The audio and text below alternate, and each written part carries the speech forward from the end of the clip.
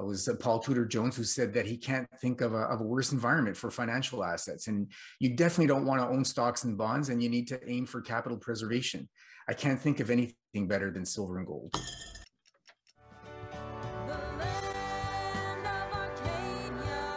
Well, hello there, my friends. Chris Marcus here with you for Arcadia Economics, and excited for today's economic and silver talk to have Peter Krauth back on the show.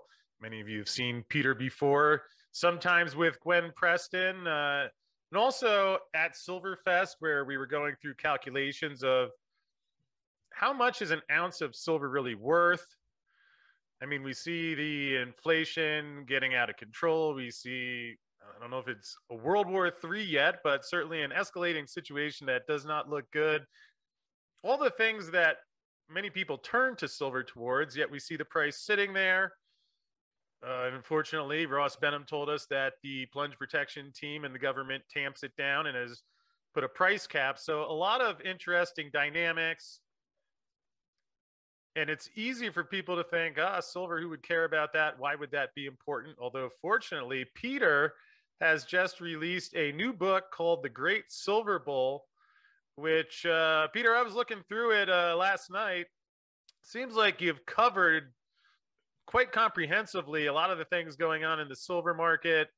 And as you and I were talking about right before we hit the record button, for various reasons, it seems like the kind of situation where it could just sit there and nothing happens until one day it does. And then the day that it does, unfortunately, you don't have the time machine to go back to the day before, but at least to help make these decisions while people can still make them as easy as possible.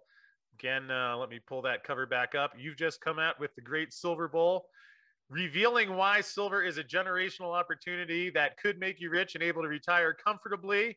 Again, I will give my disclaimer. It's not legal financial advice, and please, folks at home, do things responsibly.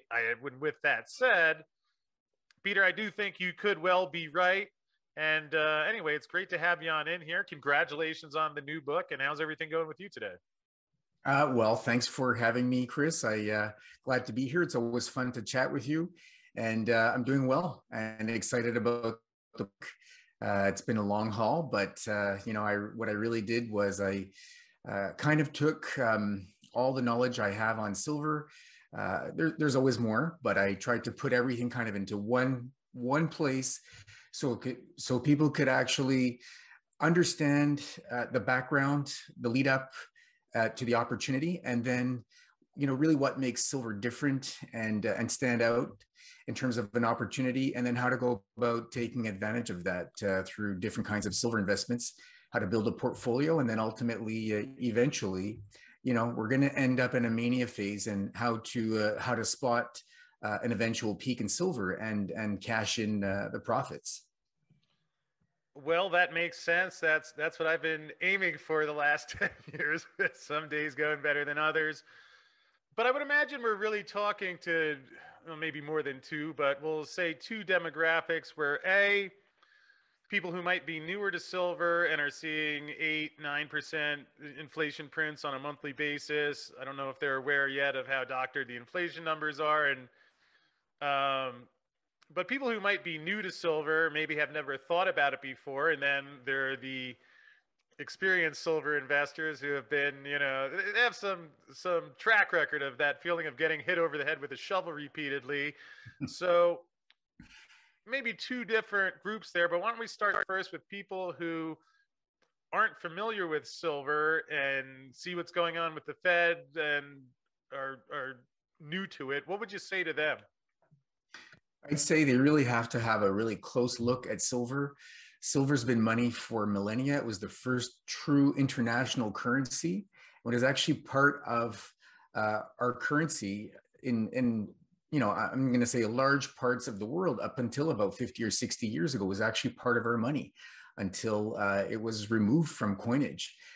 So, if you're talking about 50 or 60 years versus several thousands years when silver was part of our money, you have to ask yourself, why is that? What has changed? Why was silver for so long part of money? Why was it important to be used that way? And why is it likely in some form, if it doesn't at least become part of money, to gain tremendous amount of value and to help people actually protect their savings and their retirements? Well, it's certainly interesting you mentioned that now, where, let me pull this up. We see that in the midst of this war taking place in Ukraine, we had Russia go to perhaps a temporary floor, shall we call it, of backing the gold price or the ruble with gold.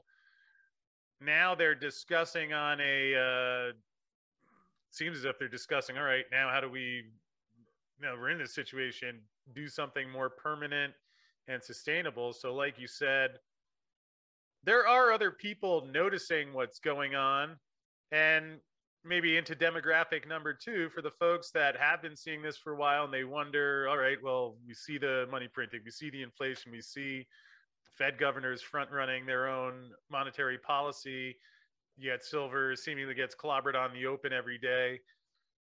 What did you find in the book that would be well suited for that demographic to hear today? Right. So, first we talked about a demographic that maybe hasn't followed silver that closely, and now one that maybe has. Something, maybe a comment that applies to both, is that stocks and bonds have been in a 40-year bull market. That's historically an outlier, very much atypical, certainly aided by a tremendous amount of money printing, and by pushing interest rates, historically lower. We're still today at historically a 5,000-year low in interest rates. So that's something I talk about in the book. I show a chart that goes that far back, and what's interesting is that this is by a guy named Homer who wrote the book, and he points out himself. He actually comments that as empires sort of mature and progress and reach their peak, interest rates reach a bottom. I guess it's a sign of progress. Makes some sense.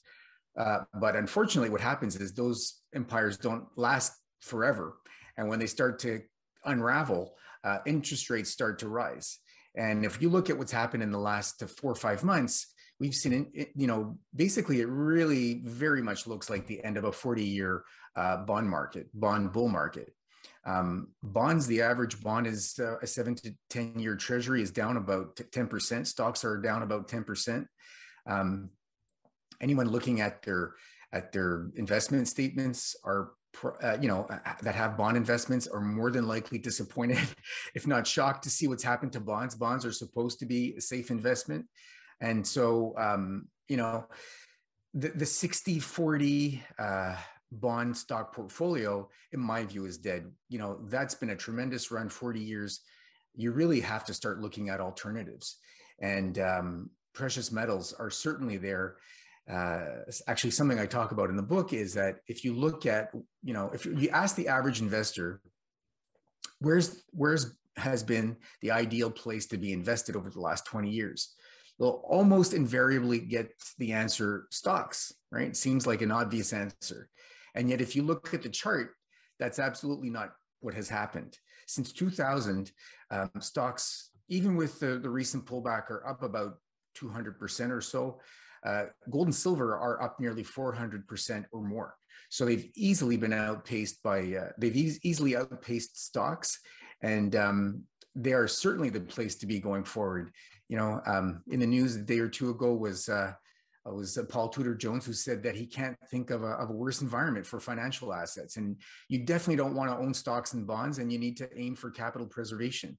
I can't think of anything better than silver and gold. Really, that is truly, a place you have to at least have some exposure. I'm not saying put all your eggs there, but you absolutely have to have some exposure. I think that's a great point you mentioned at the end there of perhaps not going overboard like I did. And no, this is not my actual basement, but I'm trying to get the subconscious triggered.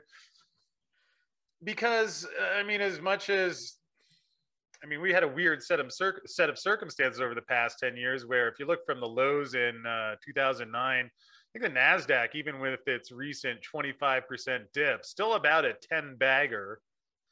Although, again, to me, it's like when you're printing so much money like that and you're in the stock market, you're left with that nagging thought in the back of your mind, well, hey, whenever they ever do raise interest rates, we could be in for a trouble. And NASDAQ is already down 25% since November. So again, a lot of these decisions easier when you know which way they're going to rig it. Although, Peter, I'm going to pull up the table of contents because something you were mentioning, and you have a chapter 5, the Nixon shock. And as we just mentioned, this, a lot of people see gold and silver as, something archaic, yet since that time period when the dollar was removed from gold, I mean, gold was 35 bucks back then, 42 in the two-tiered system. I think the last time I checked it, it was a 55 bagger, which would even beat the stock market, yet also to what you're getting at in your book. I mean, okay, the last couple of years haven't been so easy, depending on what level you may have gotten in or out at silver, but here's Nikolai Patrushev, high-level official for Russia that was in that article we just mentioned, and he's talking about the same thing. The current global system is built solely on trust, including the United States as the issuer of the world's reserve currency. Half a century ago, that gold factor was present in 1971, but it's disappeared. And while maybe gold and silver are not reacting on a day-to-day or even month-to-month or year-to-year basis, a lot of the factors that led Nixon to take the U.S. off the gold standard, it sure feels like we're seeing something like the collapse of the London Gold Pool Part 2 playing out in slow motion, which again you get into in the book. But what else could you touch on there? Yeah, I mean, interesting points, because what I find useful about looking back at, when we were taken off the gold standard by Nixon 71, it's not an accident that that was the start of silver's biggest run, that we could see in the past, perhaps a century. And so, I did call the book The Great Silver Bull for a reason. I think that I honestly believe that we're in we're in the start, at the very least, or at least part ways through the biggest silver bull market that, this generation will get to experience. And we're still lucky. It's still early in that bull market. There's a lot, we haven't reached the mania phase. And the nice thing is that we have an analog. Nixon took us off the gold standard in 71. Look what happened to gold and silver in that decade. Stocks were flat. The Dow, the S&P, before inflation, actually returned nothing in the 1970s. Gold was up 1,400%, and silver was up 3,700%. So, and that was when you had some semblance of, even being off the gold standard, you had some semblance of, I guess, fiscal prudence, if you want to call it that. The money printing started in earnest, but still, the debt to GDP in the 70s was about 35% of GDP. Today we're at 130%. So if silver does anything close to what it did in the 70s, I think it'll dramatically surpass that. We were really in for a tremendous ride in both metals, but silver in particular. We know silver outperforms gold in bull markets. It more than doubled gold in the 70s bull market. I think we're going to see that again this time, and it'll build even from there. Yeah, and of course, while you have gold perhaps more formally recognized as money, we've had silver as money. And here you mentioned Lyndon Johnson rejected taxation to pay for Vietnam. So even a couple of years before leaving the gold standard, similar dynamics in silver. And for folks who, maybe a little younger or haven't looked into what happened, what could you say about Lyndon Johnson and removing the silver from the coinage? Right. So it's interesting that, if you look at what happened, this was the same year as Oh, sorry. You're thinking. I'm thinking back to when gold was confiscated, and I'm thinking about what silver was actually confiscated that same year, but it doesn't get nearly as much attention. But you're talking about when silver was removed from coinage. Needless to say, that limited the ability to expand the money supply. There's only so much silver. And if you're actually using a precious metal like that to back the currency, you need to acquire more if you want to expand your money supply. And silver mining is a difficult business, just like gold mining. It'll only grow so much per year, and so it was obviously a lot easier to just remove silver from the coinage and not have to stick to fiscal prudence and go ahead and print as much as you needed to be able to support foreign wars that were obviously very unpopular. And the rest is history. We see what happened with precious metals after that, and what has taken place with the money supply ever since. Yeah, and it's interesting you mentioned the connection with the war there, especially now that we have a war going on now. Now, I did learn from Twitter this morning, thank you, Zero Hedge, that according to Joe Biden, if you don't support what he's doing, you're now an extremist. So, extremists we are. Yet, it just is interesting when you see the same inflationary cycle that has played out for thousands of years. I know it's, people say, hey, we've been hearing this silver talk for a couple of years or decades, and seems like nothing ever happens. I love the idea of the efficient market hypothesis, and if there's a planet that actually works like that, let me go. I'm in with that. But to the degree that it doesn't go like that, and it doesn't, sometimes it could take a couple decades. But when we're looking at the factors building,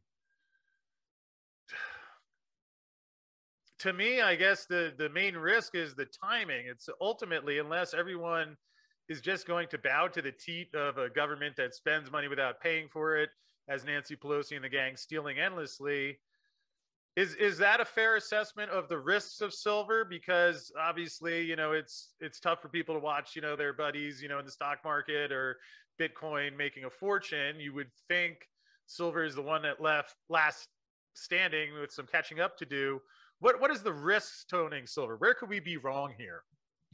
Well, I mean, I don't know that there's that much risk of being wrong.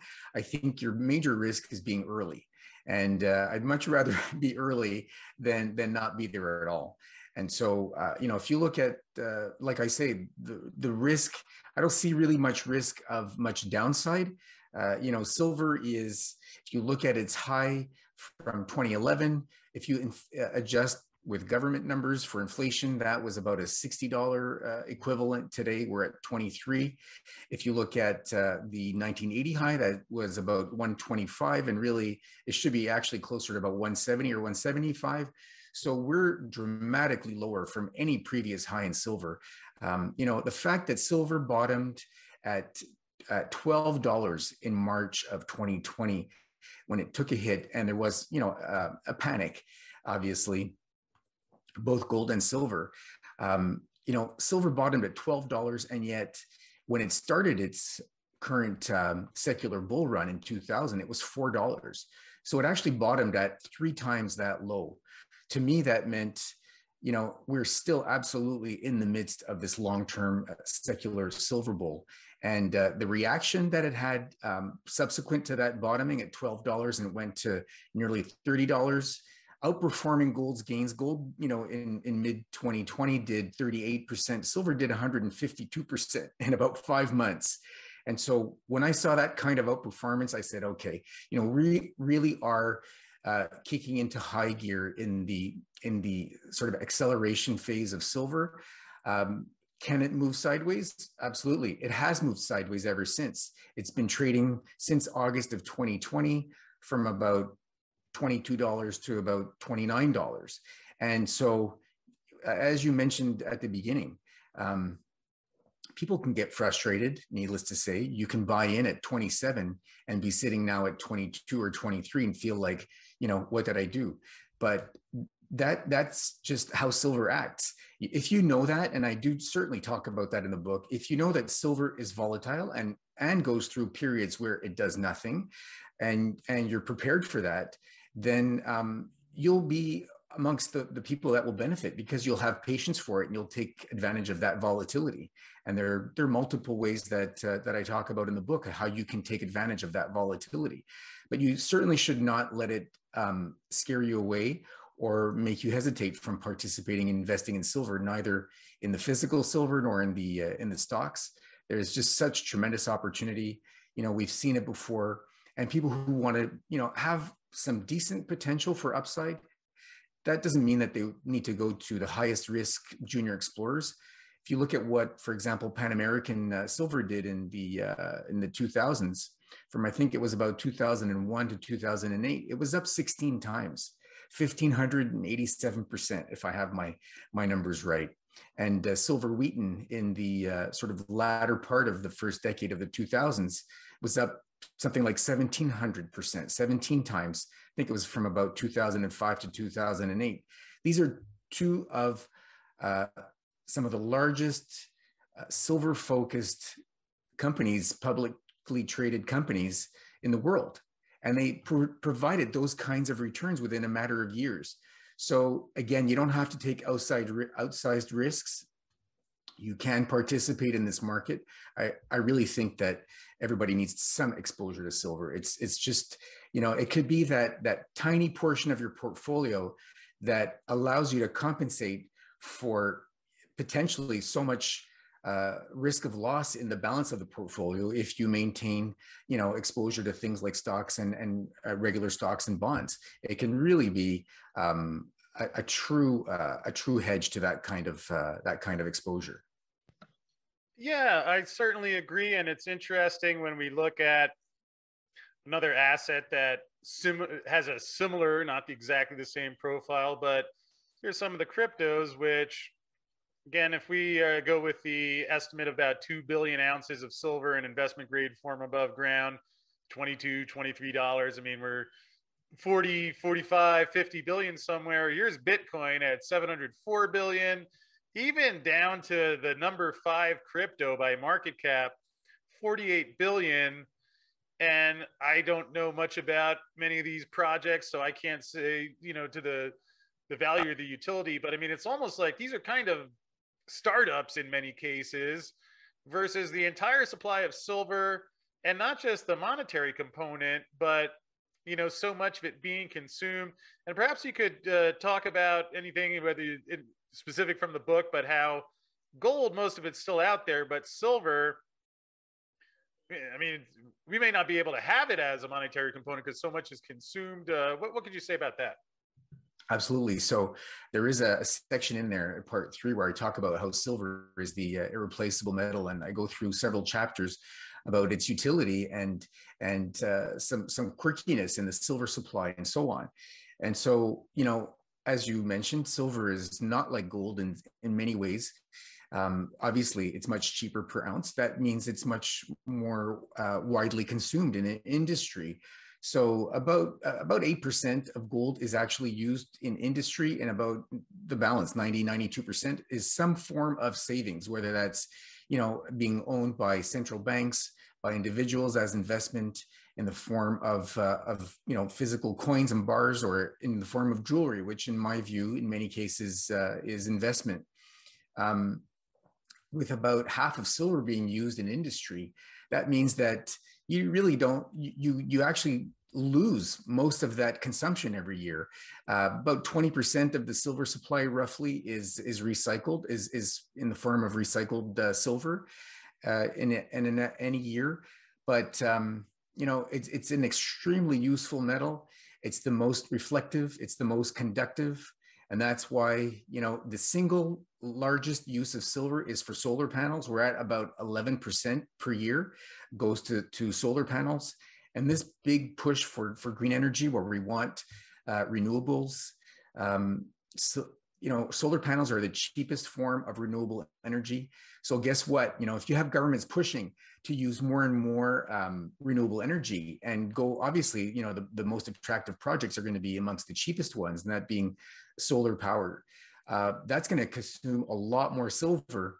And where is it going to come from? So I've seen some estimates where by 2050, we're going to need a mine supply of silver to actually double. And that's just, across the kinds of forecasts that we have right now. I really don't think that that silver supply will ever meet the kind of demands that we're trying to allocate to it, especially when you look at the move towards electrification and the green energy economy. I just don't see how it could sustain it. Even at higher silver prices, that's something that I talk about as well. Only 25% of silver actually comes from what we call primary silver mines. So that means fully 75% of silver comes as a byproduct of mining gold, mining copper, mining lead and zinc. So guess what? Those miners, if they have a portion of their revenues that come from silver, it's not critical to them. It's a byproduct. And so if the silver price goes up, what, if anything, can or would they do to react to that, to actually try and produce more silver? And even if they could, it's not that easy to just sort of crank up a mine. There's all kinds of, you have to finance an expansion, you have to get approvals, and there are all sorts of delays. So even if they see, let's say, silver at a higher level, and that's whether it's a primary silver miner or even a miner that produces that as a byproduct, they see high sustained silver prices, let's say $30. And they'd like to see that for probably a couple of years before they try and do anything to ramp up production. They may actually cause production to go down, because what they might do is say, fantastic, silver prices are now up at $30. I can actually mine my lower grade ore, produce less silver, but generate the same revenue. So that a higher silver price may actually lead to lower output. So it's just crazy how this market can work, and that would just exacerbate even higher silver prices. So these are the kinds of things that I talk about in the book, and that really help provide a floor and an understanding of about the quirkiness of the silver market and how it can really leverage up and do so really quickly. And again, why people really want to have exposure to this. Yeah, it's a good set of points you mentioned there, because Joe can call it the Putin price hike all he wants, but at least according to any sort of rational analysis I or anybody else in the silver world I've been able to find can come up with, I mean, increasing the investment demand. They can have LBMA say that Santa Claus is going to bring more silver, yet you look at what decisions a miner is actually faced with, not an ideal environment. So also going into favor of the Great Silver Bull. And Peter, perhaps the last one for you here. Let's see if we can pull this back up. You mentioned earlier about how do you take money off the table? How do you manage this? It's a bit of a complex question with a bunch of moving pieces, because to some degree, let's say it goes the direction where Putin goes with a more overt gold backing to the ruble, and eventually that blows things up. You would think it takes silver with it. Now, whether silver actually becomes money or not, do you think we end up where it's like there's some price point where, hey, when silver gets here, that's when you want to sell something? Or do you see a scenario in which we're not really looking at it like that, but it's just like, oh, wow, it used to be get this many loaves of bread for my ounce of silver. Now I only need a fraction of an ounce to get the same thing, where we actually could look at it more that way, because it's difficult in today's environment when the price, you're only getting the $23.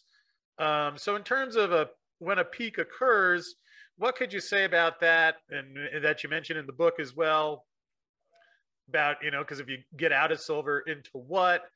And I agree, though, with what you're saying, managing and having a plan in place goes a long way. So what could you say there?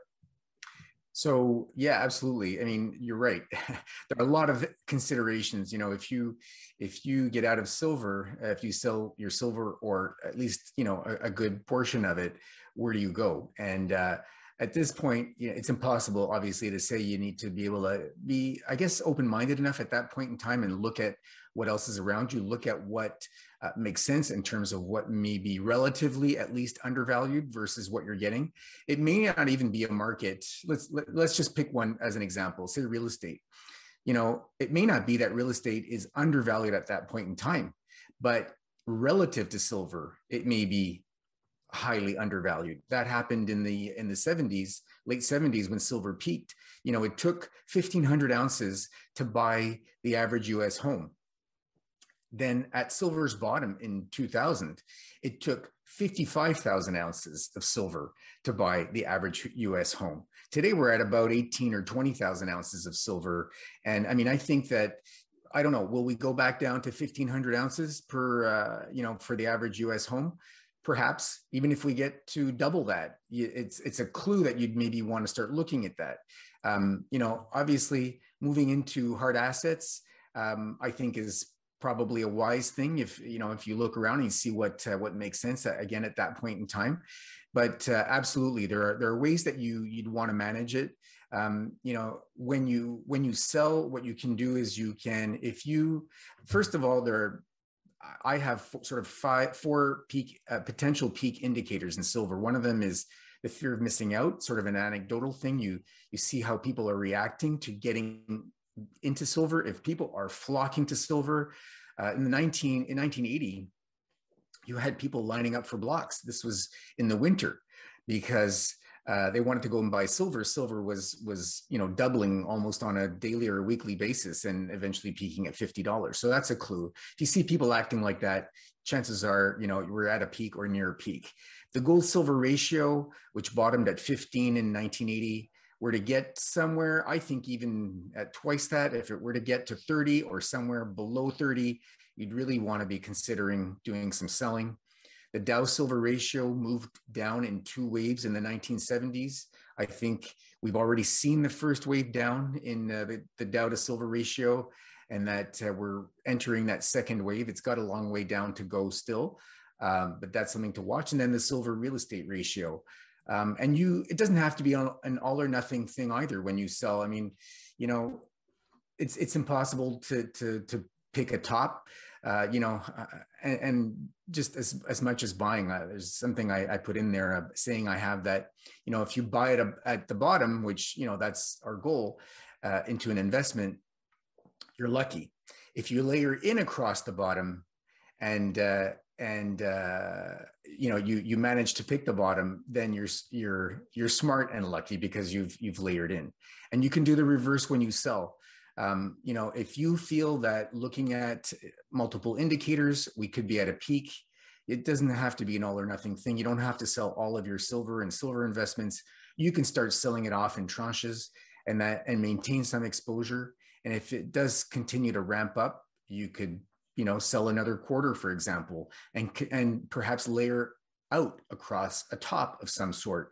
And, ultimately, I think you'd always want to hold at least a little bit of physical silver, no matter what, even if you're absolutely convinced that, we've reached a peak and you've seen the peak. I think it's always wise. It's preserved its buying power for centuries and for millennia. I don't see why that's going to change. Always own at least a little bit of some physical silver. Absolutely. Well, I certainly think those are good words of advice, and appreciate you studying this and also writing it down into the Great Silver Bull. And Peter, before we wrap up, perhaps you can just let folks know where they can pick up a copy of the Great Silver Bull to learn how to crush inflation and profit as the dollar dies. Absolutely. So it's available on Amazon in Kindle or as a paperback. So you can go straight to Amazon and search the Great Silver Bull. You'll see it there. Just takes a day or two, you'll have it in your hands. And so other than that, you can go to my website, thegreatsilverbull.com, and you can read a little bit more about the background of the book. And from there, you have links to go ahead and buy the book as well. Well, I appreciate that, Peter. We'll have the link. It's in the description field below, so you can go pick up your copy of the Great Silver Bull. Be prepared before all of the action and mayhem goes down. And Peter, again, thank you for putting this together. Appreciate you stopping by, and we'll have to have you back on soon after people have had a chance to go through it, and maybe we'll take some questions. Yeah, thanks, Chris. I appreciate it. You know all about what it is to write a book and get it out there. And I've been actually working my way through your own book. Tremendous stuff to learn about. And yeah, I mean, I really did want to try and put everything I knew about silver, how the market works, and the opportunity that exists, and make it an easy read for people, and so they could really take advantage of what I feel is a generational opportunity. I really appreciate the opportunity that you gave me actually today to make that point to people. Well, I appreciate that, and I think it's one of those things where once it goes down, people will be quite grateful, and maybe an exercise in patience until then. But fortunately, now we have the Great Silver Bull in the inventory of great books on the silver market. Peter Krauth, appreciate that, and we'll look forward to checking in with you again soon. So do I, Chris. Thanks again.